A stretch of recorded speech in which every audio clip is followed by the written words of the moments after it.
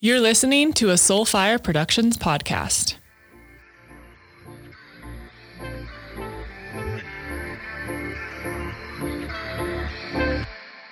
Hello, hello. How are we today, darling? I don't know why I just used an accent. I'm just in a Monday mood as I record this. And just a couple days ago, I recorded this episode with my incredible new friend, Gayle Lessmann, who I would like to dub the guru of the Enneagram. Okay? This woman, let me tell you something, is such a dork when it comes to the Enneagram, which I tell her as we were recording, so you will hear it. She's so cute. She geeks out over this stuff, and I appreciate that so much because when I booked her for the show, I didn't really know much about the Enneagram or what goes into it. All I know is that I'm a 2, wing 3, which means I'm a helper and I want to rescue everyone. And that's really all I needed to know to understand myself, or so I thought. Gayle came barging through my door like the ball of incredible energy and light she is, and educated the shit out of me. So you're going to learn a lot about the Enneagram in this, which I'm very excited about, which is probably why you're here, but you're also going to learn a lot of other things because that's what we do. We are very multidimensional and layered here at The Kelly Show. And I am just so in love with who this woman is. In all seriousness, we get deep into what quarantine has shattered for her and really brought to the surface the roller coaster of emotions she's been experiencing, what it was like coming from evangelical Christianity and the trauma that was created. She went through a period of thinking, I don't know who I am, and survival mode, and what it was like to be a people pleaser and realize you're actually manipulating others, feeling alone and disconnected, being terrified of her own power and truth, and coming out of hiding. Oh, everything she said resonated so deeply with me. I really felt like I was looking at myself so often during this interview. And I just really respect how honest and vulnerable Gayle got. And this is my first in-person interview that I've had since March. So I was just thrilled to be in her actual energy and to just connect in such a beautiful way. I'm so excited for you to get to know Gayle and learn all about yourself and what the Enneagram brings forward for all of us. So before we get into this conversation, I just want to share a little bit about my friend Sarah Small. So many of you have heard Sarah on my podcast. She is an incredibly wise, deep woman. She hosts the show, The Uncensored Empath. And Sarah is one of those business coaches and holistic practitioners that you just want to wring out like a sponge and just take in every ounce of wisdom and information and knowing that they have. I just love everything that she teaches. She gets deep into business practices, money stories, how to free yourself of limiting beliefs, and how to really step into what your truth means for how you can be of service to others. So if you have not yet listened to Sarah, go over to The Uncensored Empath. The link will be in the show notes, so you can just click right there and head over and listen to her incredible show. All right, let's get into this one with Gayle. Sometimes I get so excited that I just go. You just go. And I don't know what I'm talking about anymore. That's amazing. Is that like, sometimes I feel like when I'm recording, I black out and then I have to listen to my recording back after. I'm like, whoa, I said that? I know. Like, did I go there? I went down the rabbit hole. Yeah, yes, I did. I did that this week. I recorded a podcast on masturbating at 5 years old. I listened to it on the way here. Oh, God. And I just got to the part where you were going to lead the thing at the end. And I was like, okay, that was probably good timing. Yeah. No, so I listened back to it. And then I got to that point when I was going to lead like the guided self-pleasure portion. I'm like in my car listening to myself in my sexy voice. I'm like, this is really awkward. I'm kind of turned on right now. I'm not really sure what to do with this. I think I'm going to just turn myself off at this point. I love it. What is happening? Yeah, I don't know. Is it weird that I get turned on by my own voice? I love I'm that. not sure that that's appropriate. When do appropriate went out the door a long time ago. I know. A little narcissistic, but it's fine. We all are. Thank you, Instagram, for that.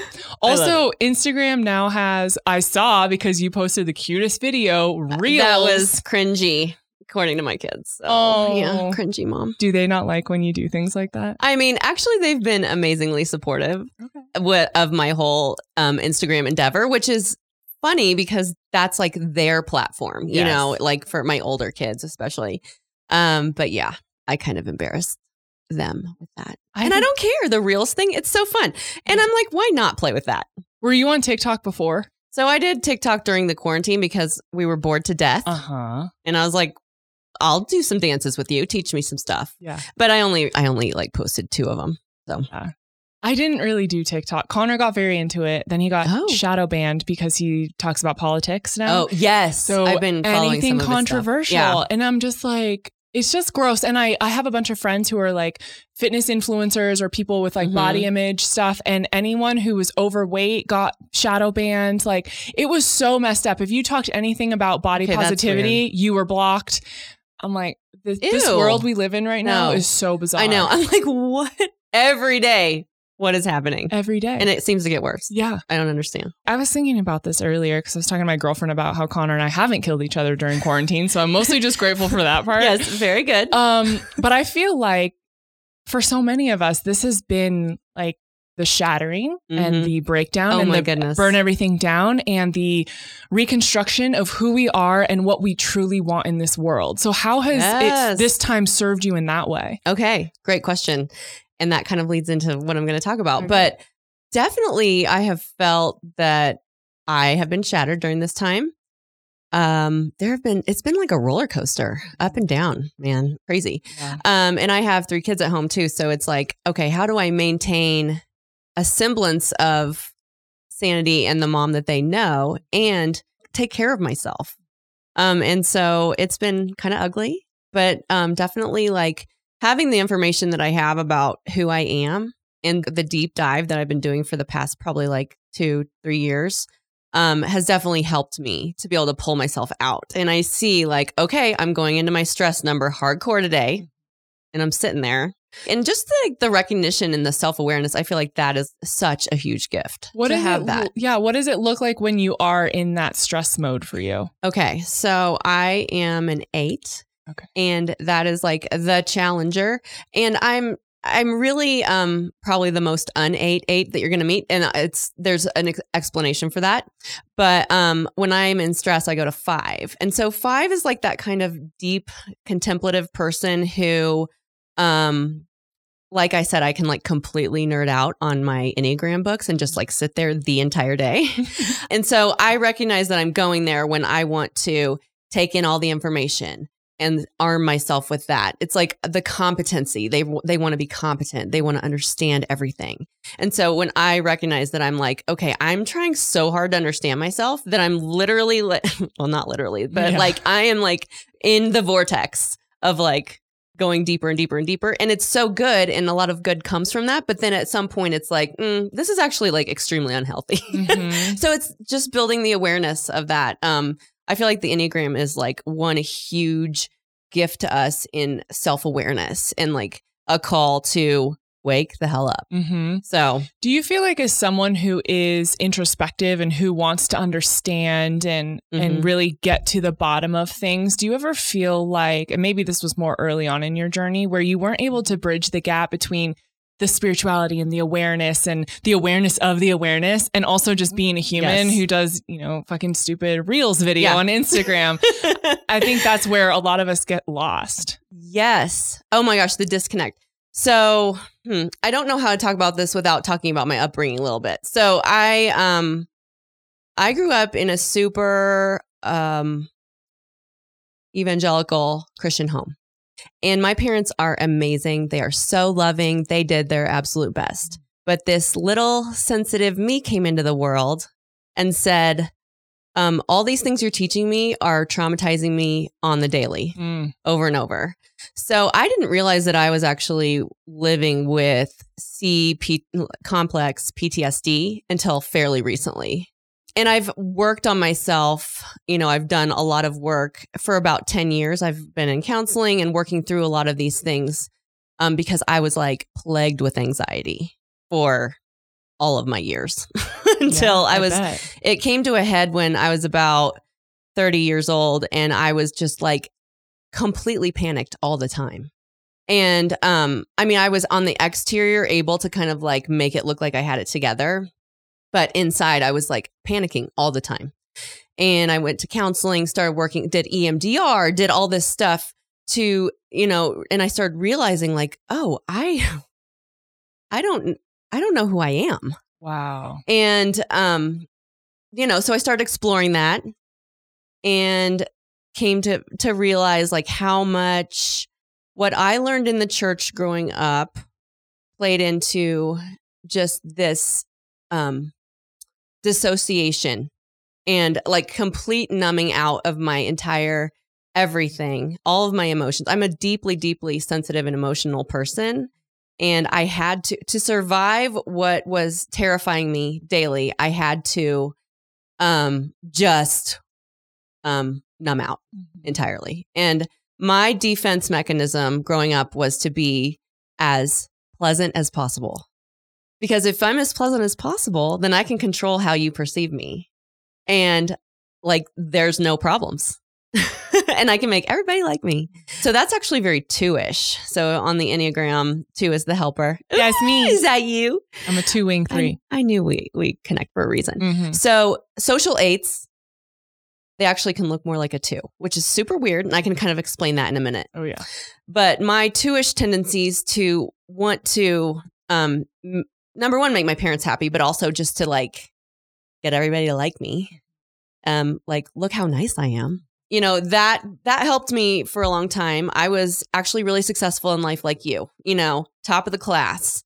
I was not a class, a Division I athlete like you, but, I was very admired, I guess I would say, in high school and going into college. And anyway, see, I'm going down my rabbit hole. It's okay. I love rabbit holes on this show. I think that I realized, like looking back on my life, my defense mechanisms and the way that I had gotten through to survive what I was learning in church and to survive feeling disconnected from my parents, which was not their fault. They parented me the way they were parented. Right. They didn't know that I was this deeply passionate, deeply intense person who was on the inside feeling very alone and very just disconnected. So working through the EMDR brought a lot of this up, this deep fear of being hurt, deep fear of this need for control. I realized, oh my gosh, I am such a control freak. I had no idea. No idea. So, as I kind of like worked through all this stuff, I realized that I didn't know myself. And I stumbled upon the Enneagram probably around 2016. And that was also at the same time that our dear president got elected. And all of the people that I knew from church were seemingly okay with him. And I didn't understand that because to me, there was a huge disconnect between what is being a Christian and who this dude is. Right. And so that all started to crumble. And that was like my whole, like all my social contacts. That was like my whole support system, my family, everything. But I was like, I can't be a part of that. If that's what Christianity is, then I'm not that. Mm-mm. And so that coincided with me starting to study the Enneagram, and I learned about what that is. So I can go into that, but it basically the Enneagram plus all that with the political stuff and just like realizing that my entire life was kind of falling apart, it broke me open. Mm-hmm. And it's been a really crazy ride since then. But I definitely I kind of lost what your initial question was. I have no idea what I asked you. It doesn't even matter. That was a great answer. But yeah, it's just been a journey. And I love to call it that, like, because I feel like a lot of people want to figure out their Enneagram type and then they want to be like, cool, I'm a 2. Yeah. And then that's it. Right. And I'm like, oh, actually, that's the beginning. Right. Like the whole typing yourself, that's one giant journey in and of itself. Because I feel like a lot of people don't know themselves enough to truly type themselves. And then once you figure that out, then there's like the whole invitation to wake up. So, yeah. I love the way you just phrased that because I'm in the middle of another massive transition and shedding after my mom died. Like my whole world has been flipped upside down.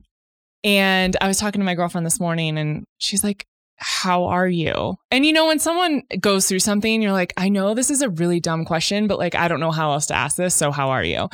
And I was just like, I don't know where to even begin. And it's such an interesting place to be. I've had a shattering before. I left my career. I did the whole thing. I broke up with my boyfriend, like moved to Colorado. We did all this stuff, right? And that felt like one version. And I remember being what felt like rock bottom in Tulum by myself right after Christmas, between then and New Year's, writing in my journal, tearing the pages up, all this anger and fear, and then moving into like gratitude and, okay, what am I making space for? And getting into personal development then and plant medicine, all this stuff. So I remember that, but now I'm back in another version of that, which actually feels worse and more intense and better. It's all the things. And I keep asking questions like, what do I want? And who am I? Like, who am I? Because I host a show where I share who I am all the time and what I do and how I evolve. But I just don't really know right now. Yeah. And so if you asked me to fill out a questionnaire about anything, I don't know that I would know what to say. Maybe I could feel into it, but like really just filling it out, that is so overwhelming because I wouldn't even know where to begin. And as you were talking about that, I'm envisioning you learning about the Enneagram, filling out this stuff like, is that who I am? I know. Like, is that what I like? It's such an odd thing to feel. Isn't it crazy? Yeah. I know. It's so, in a way, it's like terrifying, but it's also beautiful because it's like, okay, I know there's more coming around the corner. And you just open your eyes. Like every day I'd wake up and it's like something new, you know? And I just think, so the idea of the Enneagram is that there are 9 different personality types in all of humanity, which seems insane. And a lot of I tell people that and they're like, no way. But it's kind of like when you go to the store to buy paint, I'm kind of stealing this idea from another Enneagram teacher, but you go to buy paint and you're picking out a blue. Well, there are like so many different shades of blue. So just because you're 2 or I'm an 8, you know, we're going to look completely differently, you know, different from the other blue or pink or whatever right next to us. Yeah. So I think that this is like, you're in such a cool place because I'm just learning right now, how, even like literally within the past 6 months, with the whole quarantine and everything breaking me open even more, just how nuanced we all are. Like it is amazing. And just because, you know, you find out that you're a certain number, I mean, there's so much variation within that. There are wings, there are instinctual subtypes. There are all these like cool, different facets to who we are. And it's almost like a puzzle. Like it takes a while to put it all together. At least it did for me. And I was like on a massive track. Like I wanted to figure this out. Of course. And so I was like, I'm not giving up till I figure it out. Well, you know, things like this take time and you can't rush it. And that's what I tell my clients mostly is like, a lot of them are just like so distraught over not being able to figure out their Enneagram type. And I'm like, this is a journey. Like this can take years. A lot of people figure out who they are a little faster than that, but it's okay if you don't. What was it like for you as you were getting into this and you had to let go of what you knew to be true for so long? Yeah, that's been really interesting. It's been really hard. Yeah. I mentioned that I'm sensitive and emotional, and I don't know if I've cried. My poor husband, Ryan, sometimes he'll contact me. He'll be like, "What are you doing?" I'm like, "Oh, I was just crying." Like because I just have to work through the pain and the letting go. And it's really hard to have, you know, you look like something for X amount of years and people get really used to that. And then all of a sudden it's like, what happened to Gayle? Like she's fallen off the wagon. And so it's been hard. That's been extremely painful. But other ways, amazing, because I've turned on this like completely different road in my journey, and I love it. I love the people who, like Jackie Carr, who's come alongside of me and worked with me. That's how I met you. And I was trying to remember. I'm like, this was so long ago now. I don't even remember. I know. And so of course it's been hard and it's really hard for me to let go of that. But at the same time, I'm like, I see on the horizon all this amazing, beautiful stuff. And I'm like, okay, really? Am I really going to look back? And I know you have to like work through all the hurt and the trauma and everything. I'm not negating that. But at the same time, like I just look forward and I'm like, this is awesome. When I first started on this, I wanted to kill the old version of myself. I was like, she must die and burn in hell. She doesn't deserve to come along. And then I remember I had this like massive breakdown, and my girlfriend Laura was on the phone with me, and she goes, you know what I envision you're doing is that you're dragging this little girl by her hair up a mountain and she's thrashing around and she doesn't want to go, and you're pulling her and you're saying, we have to do this and da da da. Oh, I hate you and I'm angry at you.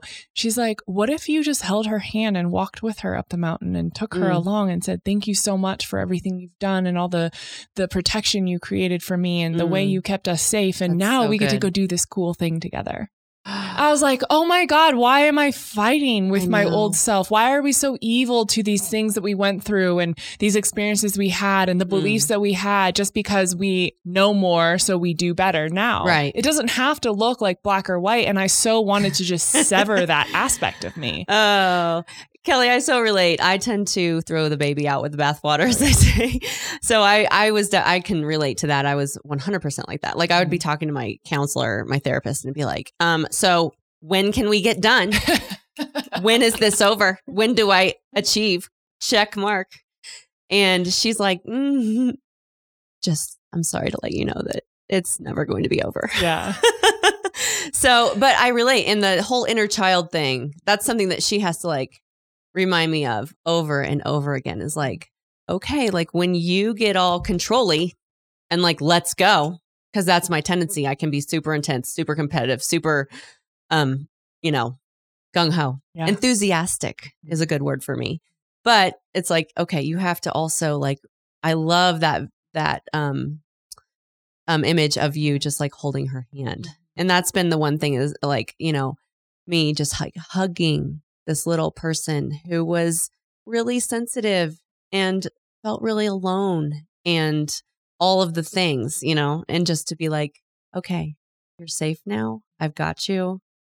We're going to go forward, and to love and accept her and not to try to like beat her out of me, right? Which was definitely the way I was going at it at first. You know, it was interesting too, what you said, that I feel like I've had quite a few conversations around recently. And I think it's because I just attract a bunch of people like me. And I don't know if that's good or bad, but neither here nor there. A bunch of control freaks. Is the idea of people pleasing being manipulation. And it's like, I'm a people pleaser because I'm so nice and I just do everything for everyone. And it's like, actually, you're fucking manipulative. And it's not okay. Yes. And I was explaining this to someone the other day, and it was like the light bulb went on for her, and I'm watching it go off in her, and I was like, oh, I'm talking to myself. Yes. I'm like people pleasing and taking care of Connor and doing this and trying to make this nice and blah, blah, blah. I'm just trying to manipulate him to see me a certain way and manipulate him and control him by doing all these things like this so that he fits into the box that makes me feel safe and comfortable. Whoa. Yes. What a realization to come to. That's huge. Yeah. See, you're like waking up. And that's the thing. Like, I actually super identify with that since I can be very two-ish in my actions.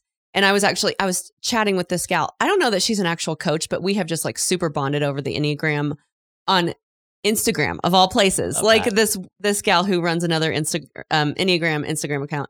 So we've chatted for months about all this. And she, I've kind of like told her my whole story, and she's amazing. But one day I was like talking about how, I'm not very two-ish. Like I just don't see it. Like I'm not there. I mistyped as a 9 for a long time. And I think that a lot of the two-ish stuff I thought was 9. What's a 9 again? So 9's the peacemaker. Oh, yes. And they kind of tend to be, 9s and 2s can be confused because they both are others focused. Yes. But I was like, I just don't see it. I'm not like that. I don't have to do things for other people like to feel good about myself. And she's like, what about your entire childhood?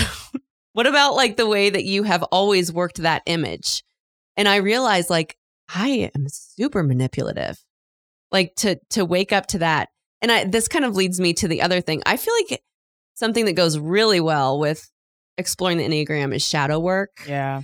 And that was like a huge key to me waking up to the fact that I'm an 8 and not, I thought I was a 7. I thought I was a 4. I thought I was a 9. And it's like I couldn't get to the 8 because I always thought of 8. Like I would with my friends who, of course, know the Enneagram because I talk about it so much. Sorry, friends that are listening. But everyone knows about it who's in my life, basically. And so whenever I would want to like say that someone's super awful, I would say, oh, she's like an 8. You know, It's like, she's very 8-ish. I do not like that. And so it was so cool. The way things like the universe brings things together. I mean, it's madness the way I learned I'm an 8 because I was going through this. It was right at the beginning of quarantine. I mean, I just learned this. Oh, wow. Okay. Yeah, I'm telling you, this has been like a huge growth time for me.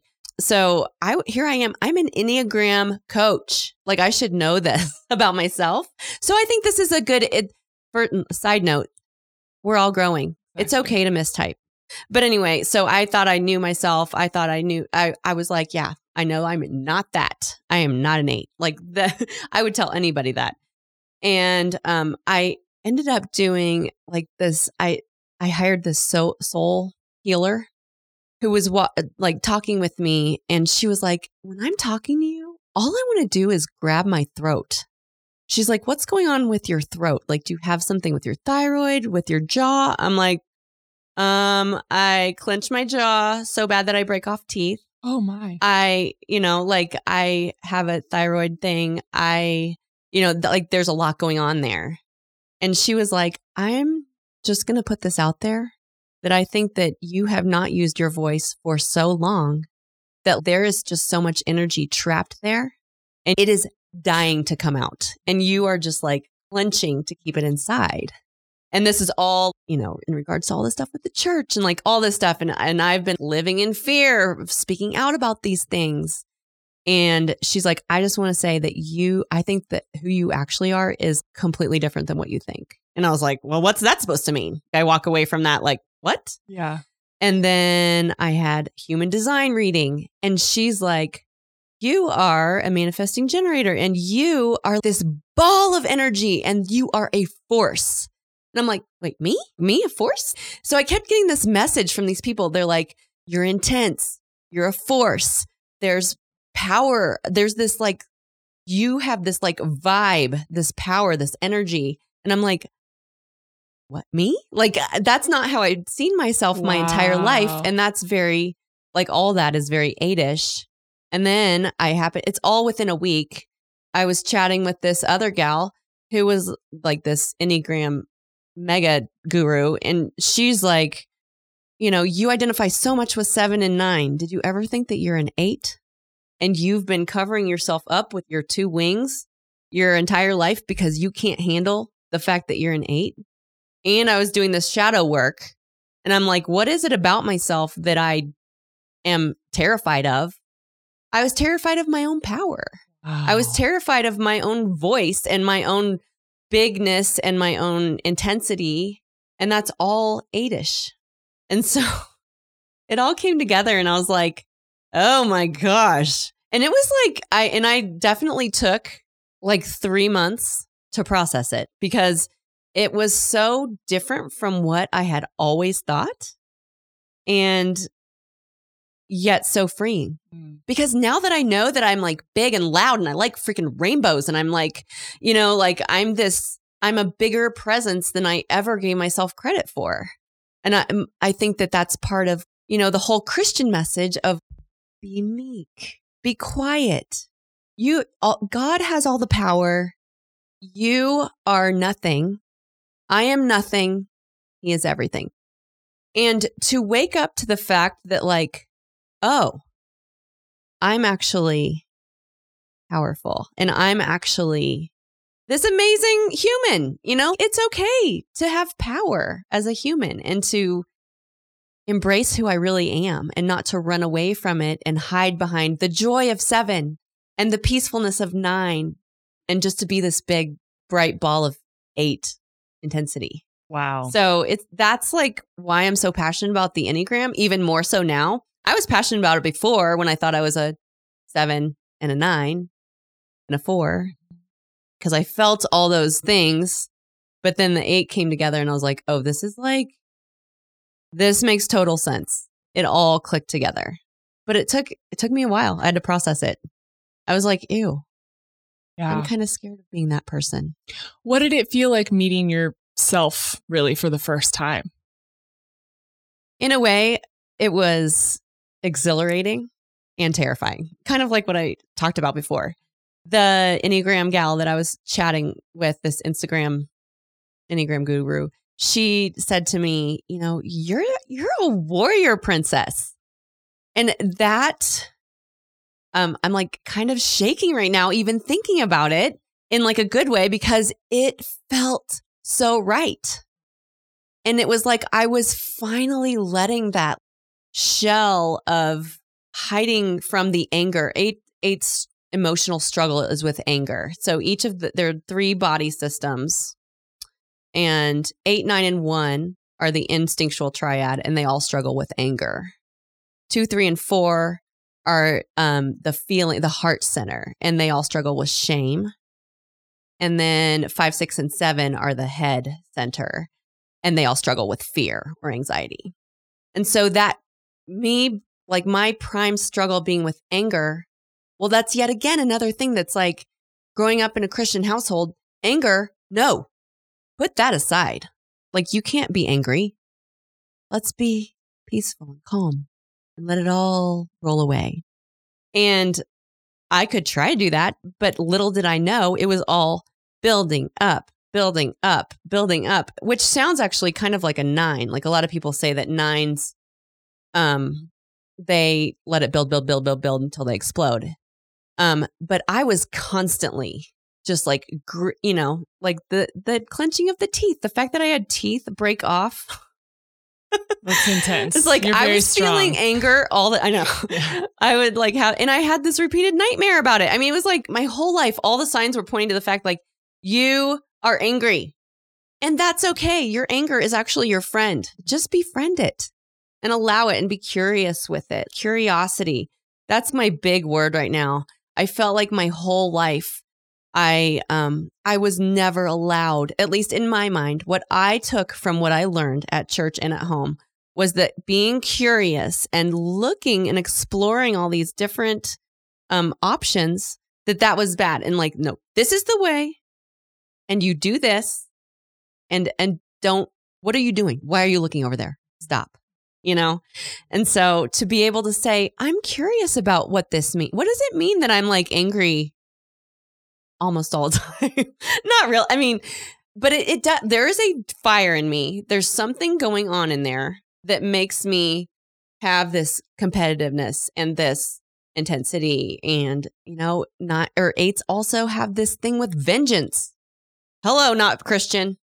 Like that's not, so it just, I think I felt, I don't know. Have you read the Glennon Doyle book? Untamed. Oh my God. Did I read that? I read it and I was like, hello, my life. Yes. Yes. Do you know how many freaking words I highlighted? Like I think half I of every the page. Whole thing. Yeah. I know. So I think to realize like, okay, I've been tamed. I've been so intent on making everybody else happy. God, my parents, whoever, all the people who are in my life.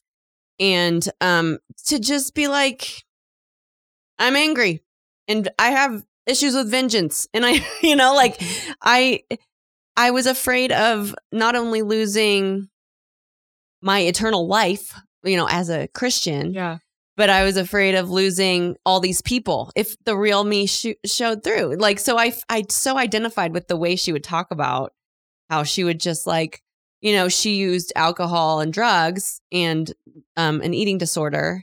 I didn't have any of that really going on, but I definitely had other coping mechanisms.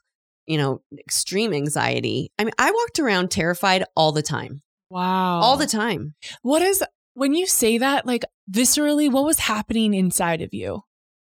I mean, I think I was there was a lot of stomach. There was a lot of like throat and clenching, like as far as like, keep it all together. I'm really nice. I'm really pleasant. Don't you love me? Clenching. You look terrifying when you make that face, by the way. I'm like, oh my God, the devil is inside I know. her. I can be very expressive. But, just like to hold down who you really are. I mean, think of like how hard that is. It's exhausting. It's like suffocating yourself inside of yourself. Yes. That's what I think of. I think of holding myself at my throat, suffocating myself inside like the womb space and being like, shut the fuck up, stay down there, don't come out. No one wants you here. Yes. And then putting on a happy face and being like, I'm lovely. Yeah. I mean, yeah. Talk about like, no wonder my anxiety went like through the roof. I was a young parent.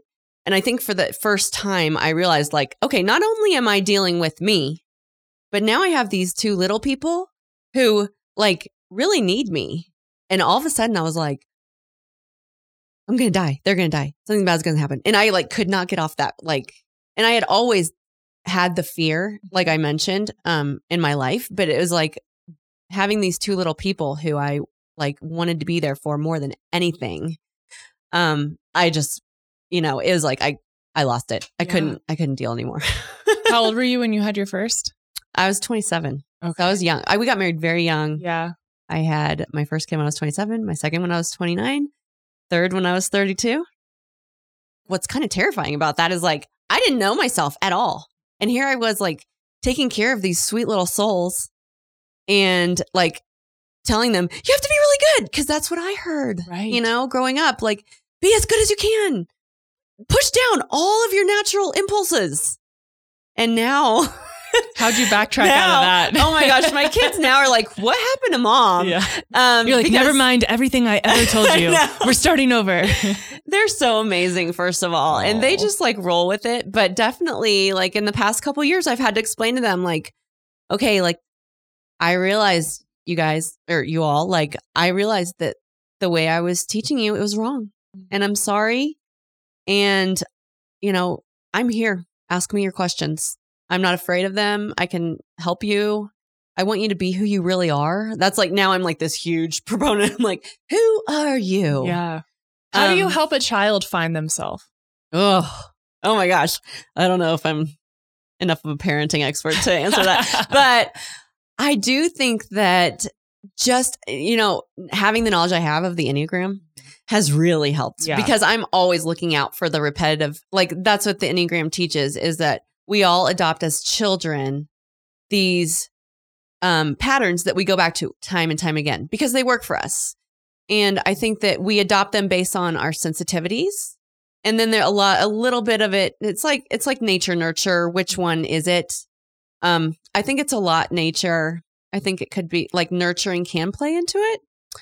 But I think that we start to, get into this pattern.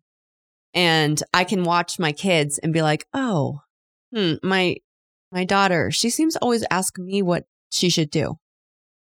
What do you want to do? What does your gut? I literally said this today before I left. I was like, she's asking me, I don't know, it was something dumb. Like, what should I have for lunch? I'm like, well, what do you want for lunch? I don't know. What should I have? Well, what does in here say to you? What do you want? Listen to that. And I don't know if she's a 9, but that's a very 9-ish thing to be like, tell me how to be, tell me what to do.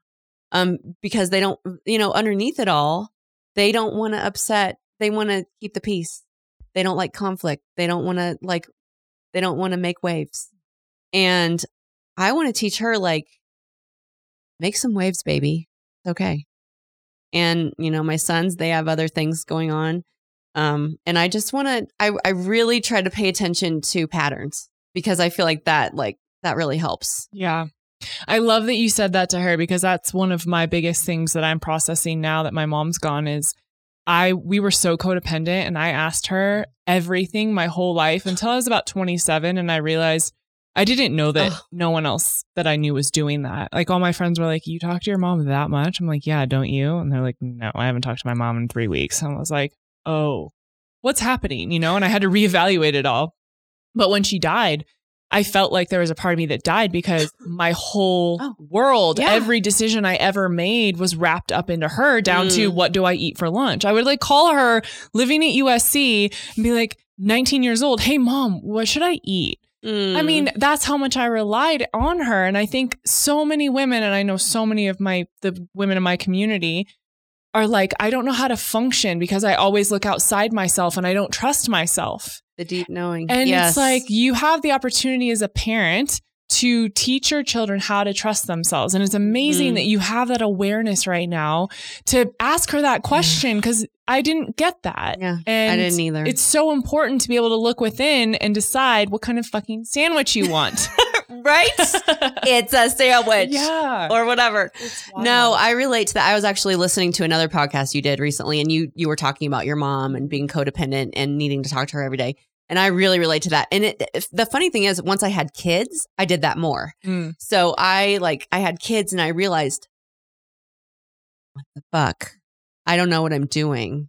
So then I think I called my mom every day and I was like, okay, what do I do now? Okay, what do I do now? And that was hard when I finally was like, okay, I am so codependent right now.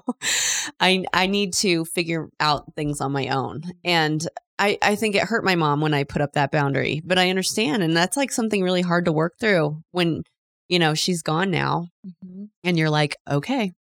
Yeah. And I know you've already been on this journey, so it's not like you were like that as much, but it's still hard. Yeah. I was telling someone yesterday, I feel like all the work I've done in personal development and spirituality was literally just preparing me for this one thing. It was like, okay, let's get you ready because this is going to be a doozy. Big time. And I'm grateful. And I feel like I'm at a place where I can ask hard questions and I can go within and I don't need to externally look for validation or need someone to tell me what to do. And I just never operated like that. And at 32 years old, it's very refreshing to be able to make that decision for myself and know when to ask for help, because I do believe asking for help is so important. Oh, so important. Yeah. But after you've asked yourself. Yeah. So critical. Yeah. That whole concept of like the deep knowing and that the answers are actually inside of you. Like that was huge for me. That was revolutionary because I was like, wait, no, I thought everything was outside of me. Yes. And not to try, that continual wound of like, I don't trust myself. I am bad. The self, kill the self. That's kind of what I grew up learning. And to actually like realize, oh my goodness, like myself that's like my, my true north or whatever you want to call it. So yeah, hugely freeing to realize that. And I'm still wrapping my head around it, to be honest, because it's huge that like it's been, I believed so differently for so long. I'm definitely still like, oh wait, like I don't have to, it's really hard for me not to look outside of myself. I just want to take a brief pause to tell you about today's sponsors. The first one, Let's Get Checked. So here's the thing. Connor and I talk about this a lot, about how screwed up our system is when it comes to getting any sort of blood work done. You can't get tested for anything without getting a horrible, really annoying bill in the mail that says you owe $1,000 out of nowhere because you just wanted to know what your vitamin D level was. Okay, that's just not cool. I'm not into that. So when we found Let's Get Checked, we wanted to look deeper into fertility numbers and what things were looking like and hormone panels. And they also have COVID testing. So we love this company because they make it super simple. They send you these little vials, you prick your finger, you put blood into the vials, you send it back, you fill out your little thing online, and you get your results within days. Now, you might have to use a couple fingers. I did. Apparently, I just don't bleed that easily, unless it's my time of the month, and you know what I'm talking about. But I used a couple of different fingers, and I just pricked them and pushed them into these vials, and I was done within 20 minutes. And I got my results back. They text me when the results were ready. I just linked up on their system and everything was laid out for me. And if I wanted to talk to a nurse or a practitioner, that was also available. I love that this is so accessible and affordable, and you can also get tested to see if you have or have had COVID, which at this point in time, apparently this is the world we live in, and we need to be tested for pandemics at our beck and call. So you can go to trylgc.com/KellyT and you will get 20% off whatever you order. Head over there. Let's get checked. Figure out what's going on with your hormones, fertility, and any other numbers you are looking for. Okay, so here's the other thing I want to tell you about. My program, Her Truth.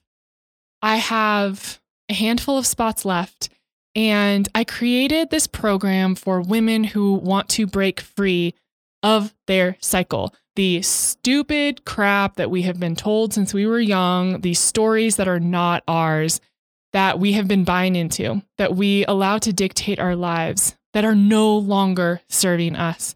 We want to break free. We want to find our truth. We want to step into our power. We want to stop making excuses and start taking responsibility. That's who this is for.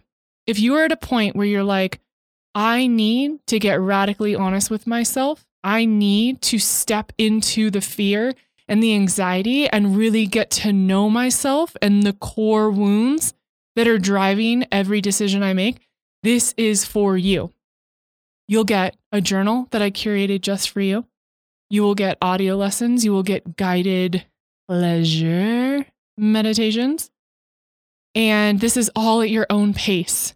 I made this affordable and accessible because I want every woman to access herself, to meet herself, to know herself, and to emerge and to rise.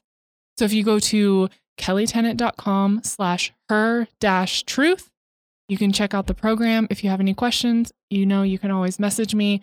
And I am so thrilled to serve you and to hold this space for you as you grow and transform and come into yourself. All right, let's get back to Gayle. When you were coming out of the church, and I've actually had quite a few evangelical Christians. I know. I listened to Jamie Lee Finch. Oh my gosh. She's my favorite. And Rachel Overval. Yes. Overval. I don't know how to say her last name. Both of those, I was like, yes. Until I met Rachel, I didn't know anything about evangelical Christianity. I was like, what? And then Jamie, and it just continued to catapult. But I think what I learned from talking to both of them is that because you are nothing, according to the church, when you come out of that, there's like a whole need to understand your worthiness and your value and what you offer outside of just who am I, but how am I worthy and how am I valuable and how do I deserve this? I don't understand those concepts. How did you create that after? So that's been huge. Yeah. And that's why this whole, I talk about being an Enneagram and self-love coach because I kind of try to tie them together because I don't see how you can work through one without having the other. And it goes hand in hand with coming out of the evangelical lifestyle too. I realized sometime, it was not that long ago, Kelly.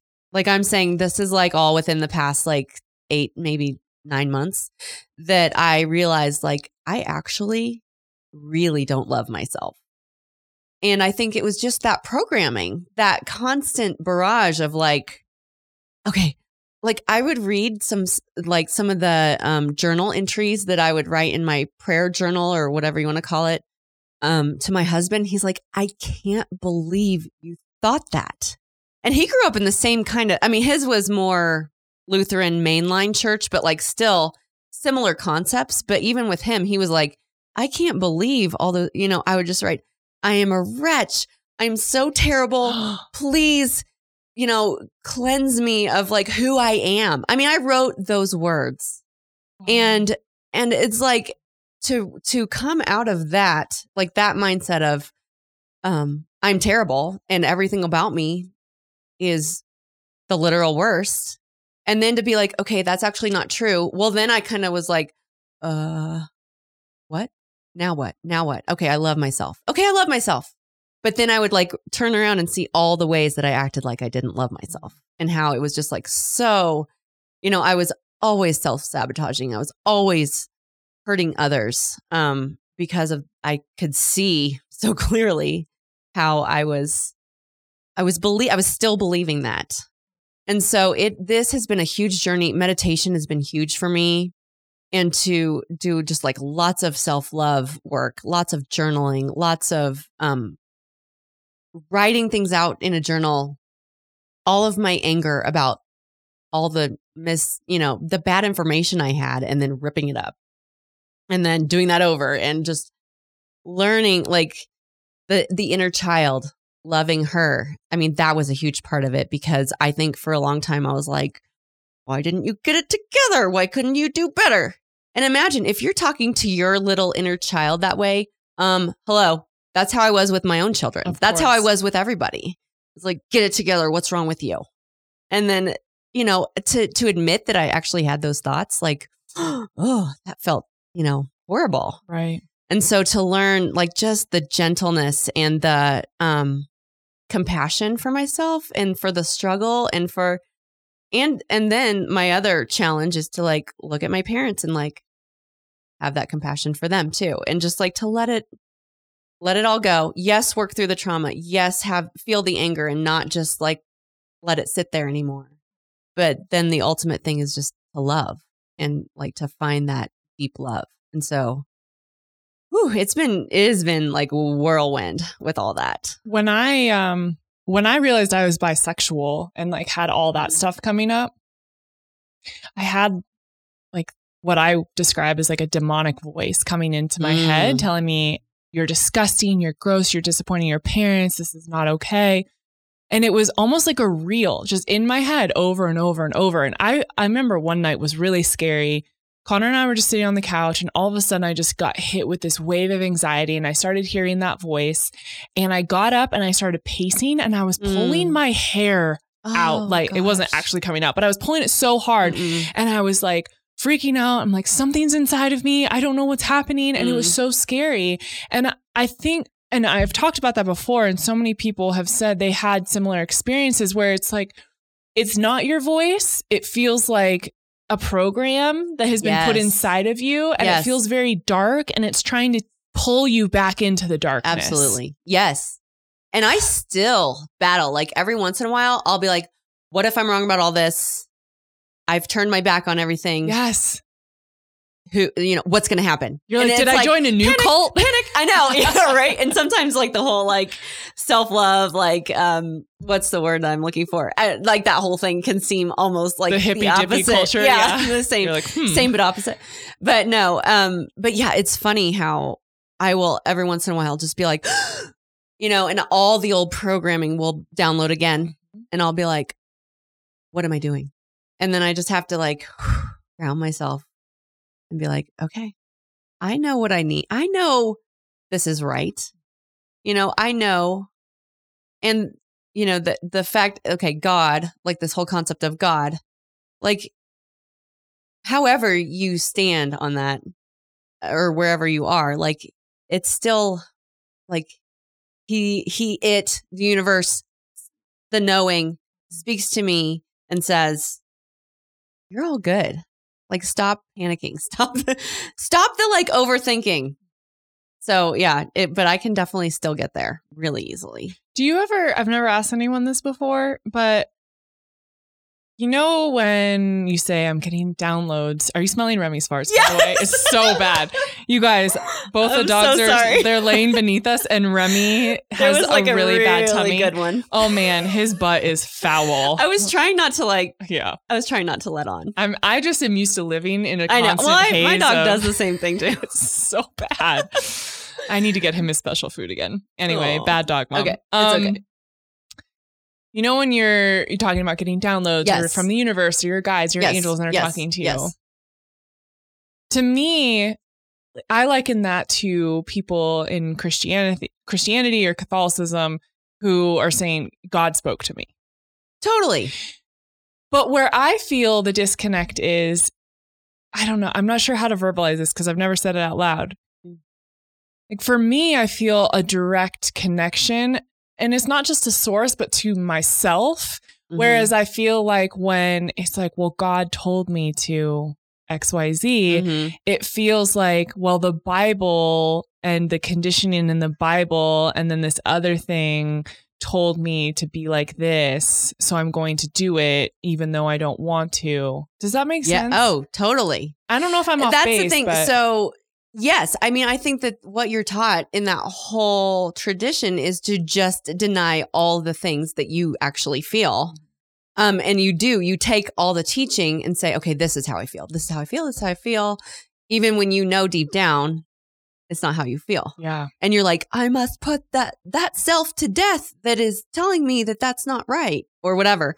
Like, years ago, before Trump, before everything, I was in leadership at a group, at a Christian group.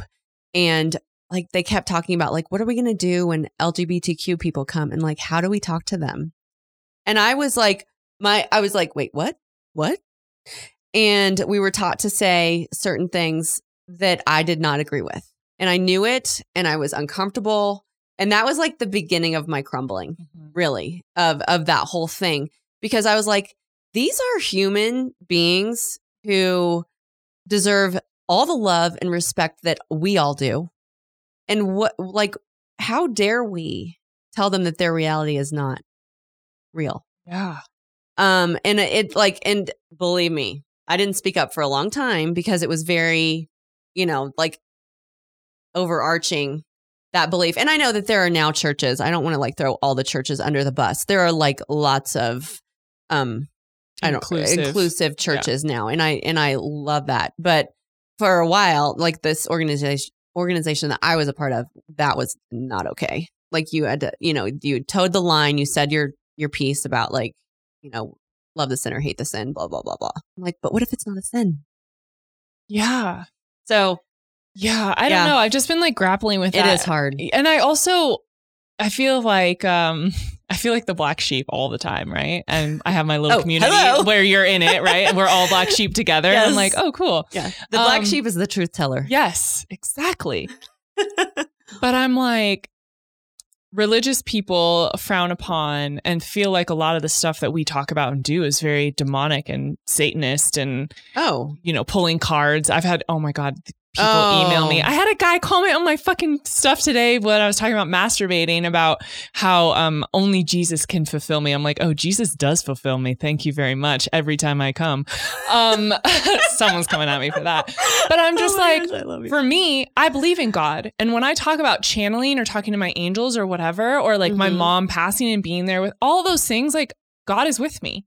Absolutely. It's not, I feel like they think it's this thing that's so out there. And I'm like, I just practice it differently. I pray, I talk to God, he speaks to me, like this whole thing.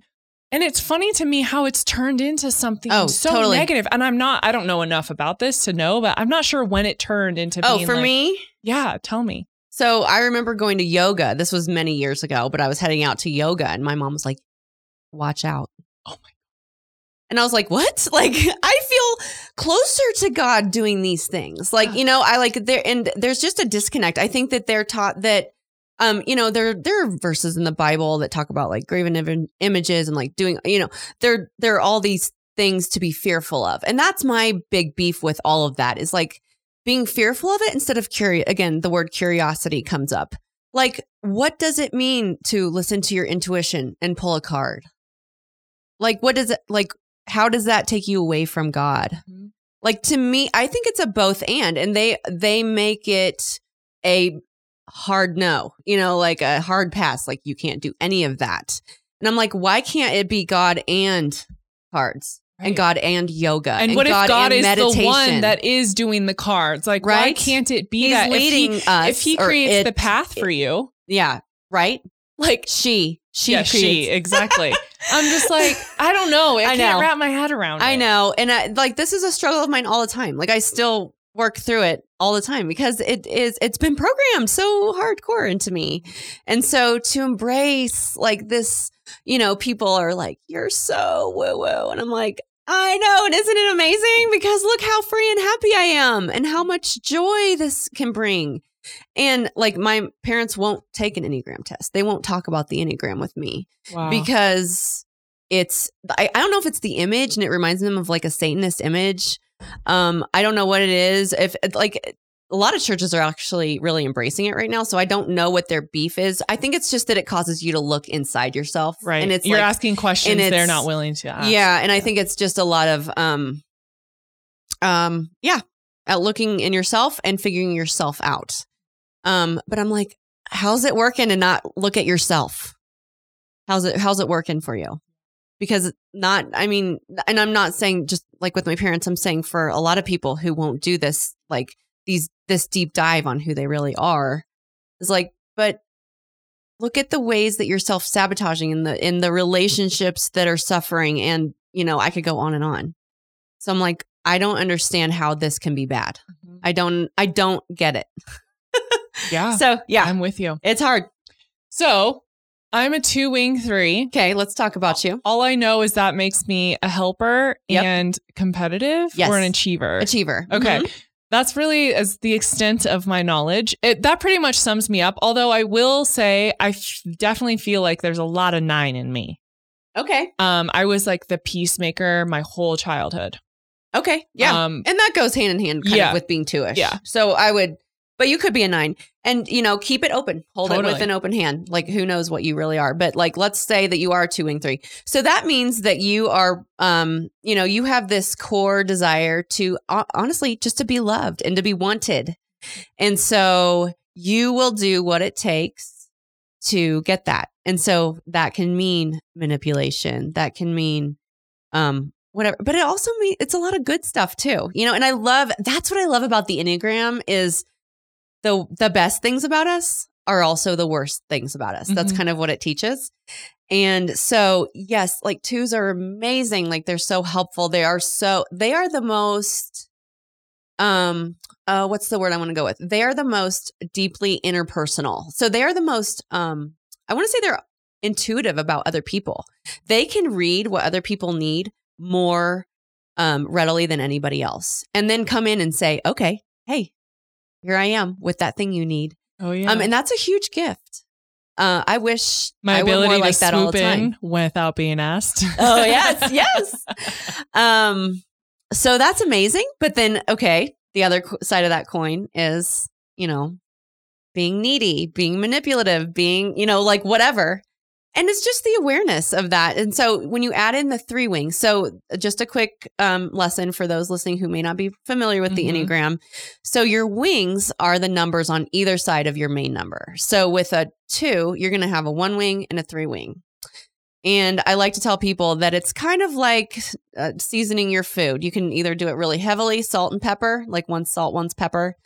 I use both my wings a lot. I use my 7 wing like, whew, like I most people when they get to know me, they feel like I'm a 7 if they don't know all the other stuff. And that's the enthusiast. So I tend to be like, woo, rainbows, sparkly, woo, and like go look at my silly little reels thing on Instagram and you'll get that idea. Yep. So for you with a 3 wing, that just means you're heavier on the 3.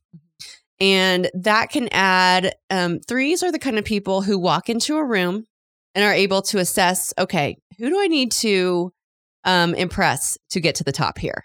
And how quickly can I do it? Sounds like my TV career. I know, right?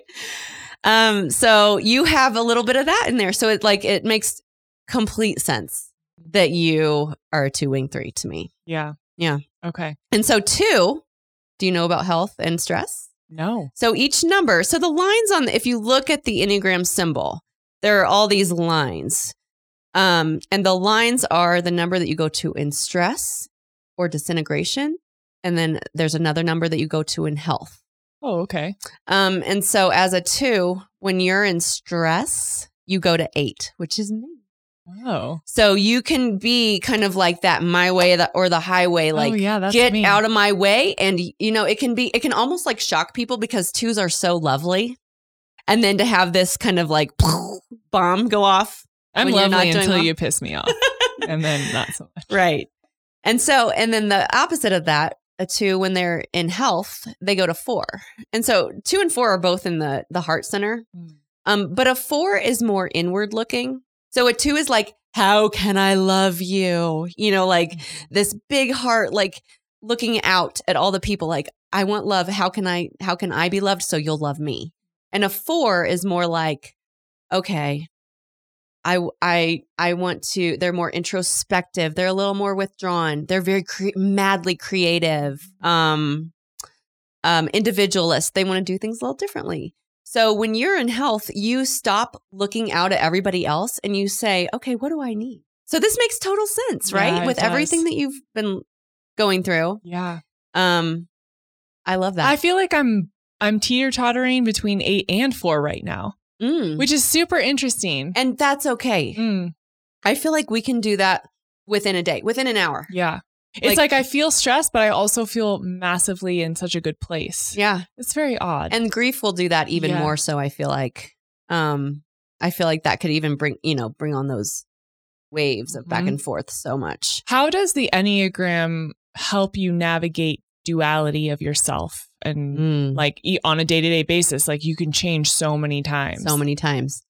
I think it just has given me such good perspective and a real ability to take a step back and be like, oh, like, okay, when I said that to her and I was acting that way or whatever, or I did this to Ryan, like what was that? And just to get the perspective to say like, okay, so when I'm doing well, I really am focusing on others more. And I'm not so much like, get out of my way, like, let me make this happen. And so, it's just the ability to step back, to have the perspective, to look at yourself and be like, okay, so I did this, that I'm like, kind of wish I wouldn't have done that. But you move on and every day is a new day and you just take that knowledge from yesterday. Like when I'm in the 5 space and I'm just like, I can't stop reading all this stuff, or I'm like, 5s can also be a little bit, I don't want to say paranoid, but it's just like looking out like what, and 6s are like very much more like that. But 5s also can be very doubtful and very much like, what? Like, what are you trying to do to me? And it's a little bit of paranoia, and I can get there. And so to see that and then be like, okay, like, let's float back over here. And there's a high side and a low side of each number. So like I'm an 8. You can be average. You can be high functioning 8, low functioning 8. And then you go to the stress number when you're like beyond the low functioning of your main number. Okay. So that's like, and you can swing. I mean, I'm saying you can swing back and forth between all 3 of those numbers so much. And then you add in wings. And then there's like there's a whole other thing with instinctual subtypes. So there's just so much to talk about with this. I could talk for days. Yeah. So many layers and so many cool, like different ways that we show up. There's tri-types. I haven't even touched on that.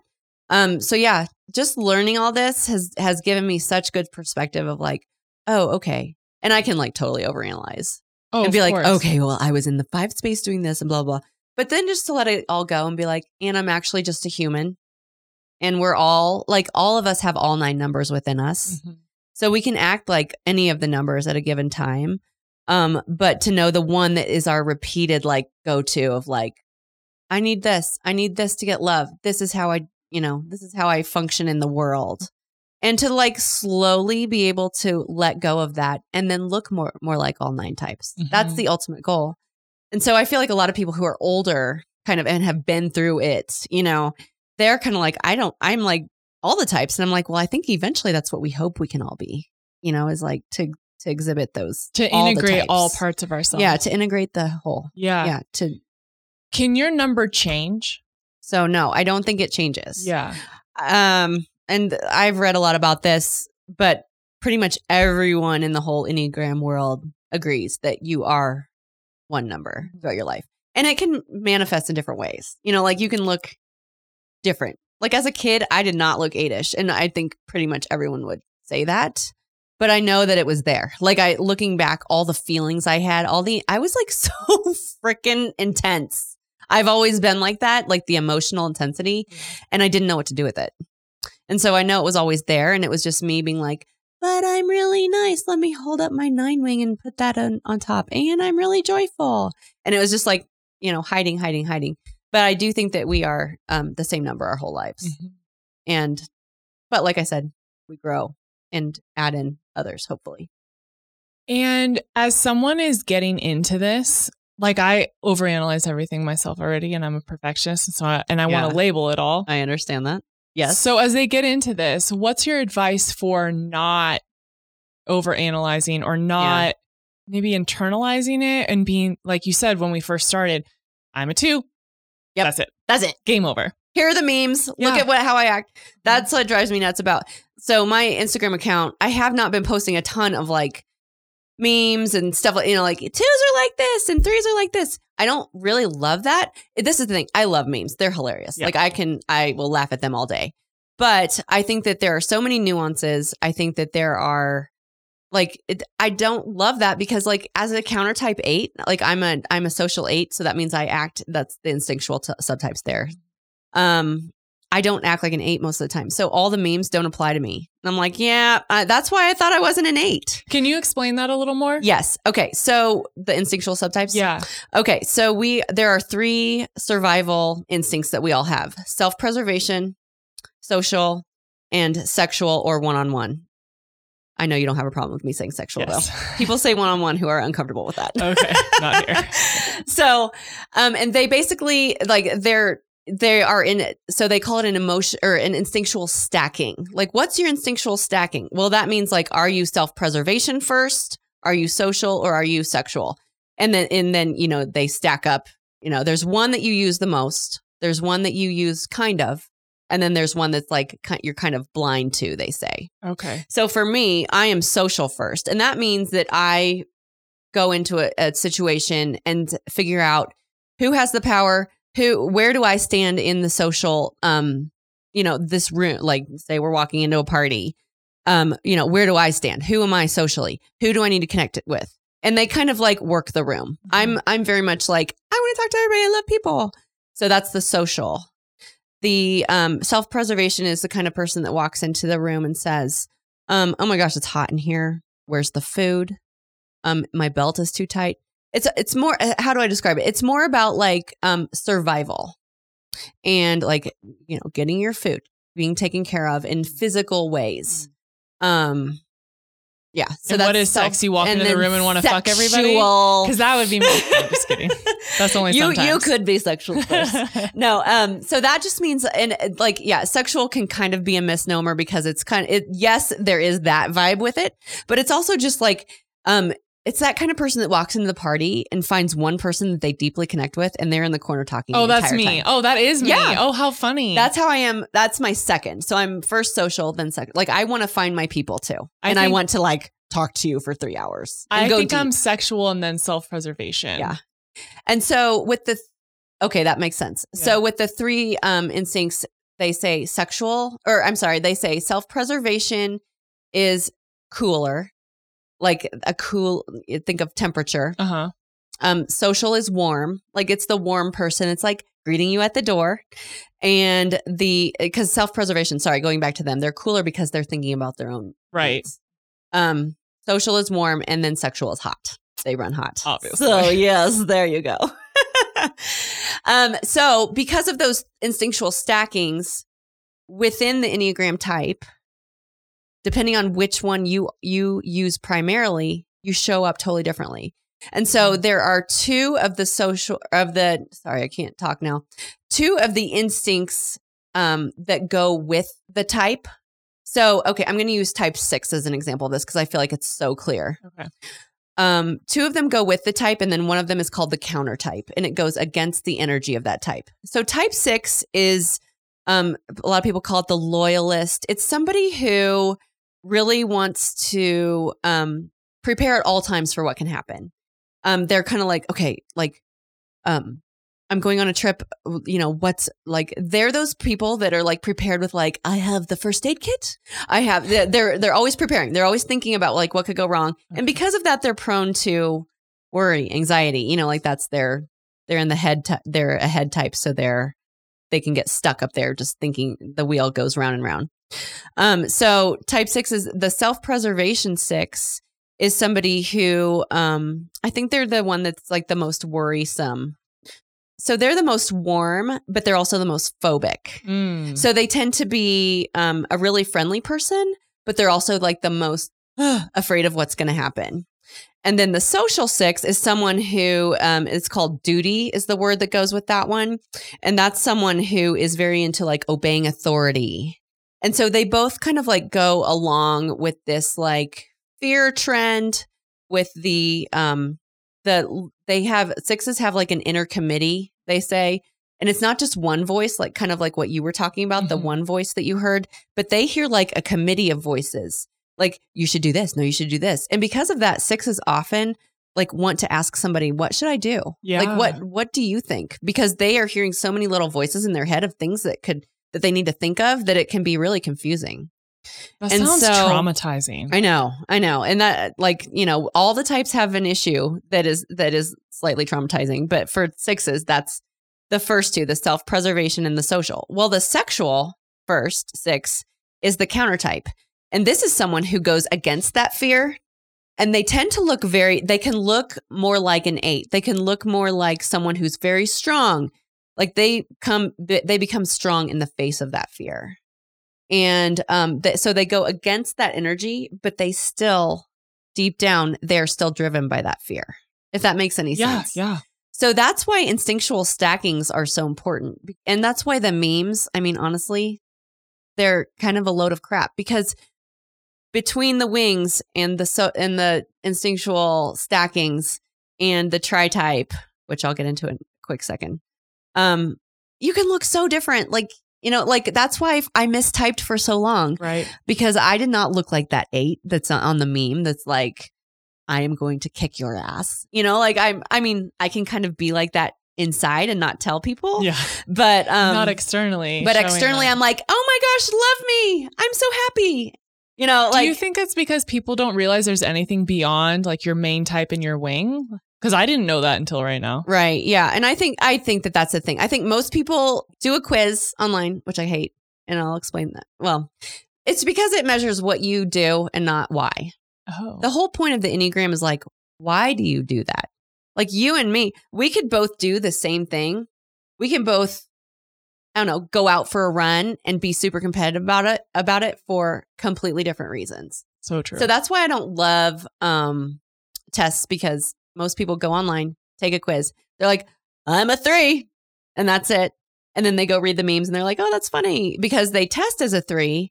But what are their motivations? What are their fears? Like, so how do you test people? So, okay, when I have a client come in, I just said I hate quizzes, and I'm like, I have them take a quiz. Yeah. But let me explain. I do have them take different because it's me. It's just me. It's my special way. But I do have them take a quiz only because it gives me a very rough idea of like okay, so I'm, say somebody tests as a 1. Ones can, depending, I know in my head, okay, well, depending on the stackings, the instinctual stackings and the wings, they can look totally different. And like someone might test as a 1, but they're actually an 8. And like there are several like common mistypings. So I don't super love quizzes, but I do have people come in, take the quiz, and I look at it as a whole. And I'm looking at the fact that a lot of people type as their stress type. It's very common to be typed as your stress type. And I think I mistyped as a 9 for a long time because 9s are withdrawing just like 5s are. And there are a lot of things in common with 9 and 5. And I think I mistook that. And then I took my 2-ish tendencies and I thought that was 9 because 2 and 9 can mistype. Mm-hmm. So it's just so complicated. It can be so confusing. But I do take into account that most people type as their stress type. And I just look at it, and then we go through the like a typing session, and I just ask them a ton of questions. And we talk about like, okay, like, how are you with authority? What do you do? Like why? And then why? And then why? And I ask them, I'll ask a surface question, and then there's like several why follow-ups, because I think a lot of people just don't go there. They don't go that deep. And I'm not saying there's anything wrong with people, but like, I do think that like a lot of people just see here, like up on the surface, and they don't realize like, oh, but my deep core fear down here is that I'm, that I'm defective, that I'm, not enough, that I don't know, that I'm going to end up alone. And they, and honestly, the reason the Enneagram is like something not to joke around about in a way. And I don't want to be like, take it so seriously. Like I like to have fun. I'm all about like joking about memes, whatever. It's fine. But I mean, it's because honestly, when you tell somebody your Enneagram type, you're like, dude, this is my deep core fear. This is my deepest motivation. And it's like, it's not something to like joke around. I mean, it's like, I'm being very vulnerable actually with you. Right. By telling you that like, I'm terrified of being hurt by you. And I will act big and strong so that it looks like I don't care about that, but I'm actually terrified, So I think that just a lot of people don't want to go that deep. What was the other thing you were going to explain? Tri-types. Yes. Okay. So a lot of people in the Enneagram world, I don't know. I don't want to say a lot of people. There's like two camps, tri-types and anti-tri-types. I tend to think tri-types are true because I see it in myself. You sound like such a fucking dork. It's so great. Okay. let me press up my glasses here. It's so cute. I don't have glasses on. I know. I am a dork. But and I love that. Yeah. Now I can embrace it. But so this is like where I can completely dork out. But I mentioned before head, heart, and gut types. So there are 3 body centers. And the head, the heart, and the gut, there are 3 types within each of those. And the whole tri-type idea is that we use one type out of each of those 3 more than the others. Okay. And so there's once again, like a stacking of tri-types. And so this explains so many nuances. And that's why I tend to believe it, because I think I am an 8-7-4. So that means out of the instinctual, like the gut types, I'm an 8 first. Out of the heart types, I'm a 4 first. And out of the head types, I'm a 7 first. So I used 7 more than I used 6 and 5. Okay. If that makes any sense. Yes, totally. And so because of that, I have double 7 energy. So that's why I have a 7 wing, and I think I have 7 in my tri-type. So I draw from 7 a lot. Like, hence my crazy colorful clothing. Hence my like sense of adventure and 8s can be adventurous too, but I am always planning the next thing. Like the hardest thing about quarantine for me has been the fact that I cannot have things on the calendar to look forward to. I'm like, what is happening? I don't have anywhere to go. And that's really hard for a 7. They're always planning the next thing. They're planning the next thing before they're home from the previous thing. Mm-hmm. So to understand that, okay, I do have a lot of that 7 energy, but my core fear and my core motivation is 8. And then I also pull a lot from 4. I'm very emotional. I'm very, individualistic. I like my fashion sense, the way I decorate my house. It's crazy. It's like colorful, and I'm like, I don't care what you think. If you think my house is crazy or you think the way I dress is crazy, like I'm going to do this. Yeah. So it's just more nuanced, Mm-hmm. There's just so much. It reminds me of like my moon and rising sign. I'm a double Oh Leo my gosh. and blah, blah, blah. But I feel like it's very similar. Yeah. Well, I did a session with, I don't know if you know Ashley Tracy. She's on Instagram. I forget, Soul Centered. Ashley Tracy Soul Centered is her username. But I did a whole reading with her, a karmic astrology reading, which BTW with the Christian church. No. Yeah. You don't do that. But anyway, so I was like super curious. I'm like, I want to understand astrology. Like, I don't know anything because all my whole life I was like, that's satanic or whatever. Right. Because God didn't create the stars, but it's fine. Never mind. So I did this reading, and I just have to say, like, these things all go together.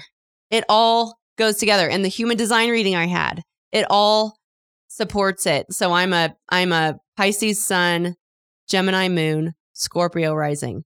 And the way that those 3 all go together, it is like crazy how perfect it is with my Enneagram types, like with my tri-types, especially. It blows my mind how people can not think that this is true. Mm-hmm. So my last question, asking for a friend, is if you're a 2-wing 3, who should you be in partnership with? Oh, I love this. Any type can be with any type as long as they're healthy. I know. But it is a good question. And I do think that there can be combinations that are easier. Yeah. But I mean, how can you use the types and understanding your own type to benefit your relationship? So good. Yeah. I have to say that this is one of the main reasons that I'm so passionate about the Enneagram is because of the way that it can benefit relationships in your life. To understand, okay, like my friends, okay, she's a 9, so she's acting this way. And her core fear is this. And like, how can I be a better friend to her? How can I be, understanding all this about her? I just think it's so helpful. And so with a romantic relationship, it's the same thing. My husband, now that I understand his motivation, for like, okay, he is like a mile a minute, moves so much faster than me. And I tend to move pretty fast. So like, that's saying a lot. And for a long time, I was like, gosh, like, can't you relax? And like, he needs to be moving fast to feel like he's gaining love and being worthwhile in this world. And so to understand that that's his core fear and his core motivation, just like coming out, it helps me understand him. But it's given me so much more compassion and empathy for people in my life. Yeah, definitely. I feel like that and human design really helps you understand others. So when your immediate response is about to come out, you can take a step back and be like, what's actually happening here? Oh, I know this about them. And they're just, processing this, or this is how they operate. And then you don't have to take it personally or get angry about it. You're like, this is just a difference that we have. And that's great. Yeah. I cannot wait to have my husband's human design chart read, and I need to figure out what time he was born. We have the same problem with Connor. We cannot find his birth certificate, and I'm dying. My girlfriend is an incredible human design. I don't even know what you would call them. Person, I know, reader. I think they're called a reader. Yeah. Katie Calder. She's going to come on the show and do my reading live on the show, and I really want her to do Connor's with mine. Yeah. But I just feel I'm so fascinated, and I just feel like things like this are incredible tools and resources for us to better understand ourselves. That's the bottom line, right? Yeah. I mean, to wrap it all up, it's like, how can I understand myself better and then stop self-sabotaging, stop hurting people, stop with the unproductive. That's like my whole thing. I repeat this on my new website, which is coming out. Like, how can you stop the unproductive, repetitious things that you have going on that are just slowing you down and holding you back and making you not love yourself and making you believe things that aren't true. Mm-hmm. So yes. Good. Thank you so much for coming over. This was fun. I could do this all day. This is so great. I feel like we have Clearly, a million other things to talk about. I know. I feel like we could talk for like 4 more hours. Yeah. Well, but that's okay. We'll have you back and we'll do a second episode on all the other things. Oh my gosh. I would love that. Thank you. Okay. Thanks, Kelly. Thank you all so much for listening to The Kelly Show. If you haven't yet subscribed, be sure to do so now and head to ratethispodcast.com/Kelly to leave a 5-star review. And as a bonus for doing that, if you send me a screenshot of your review before you submit, I will get you a little thank you gift in the mail. All right, we have another juicy episode coming for you next week, so stay tuned. And as always, if I can support you in any way, please reach out. Remember, I'm just a DM or an email away. See you guys soon.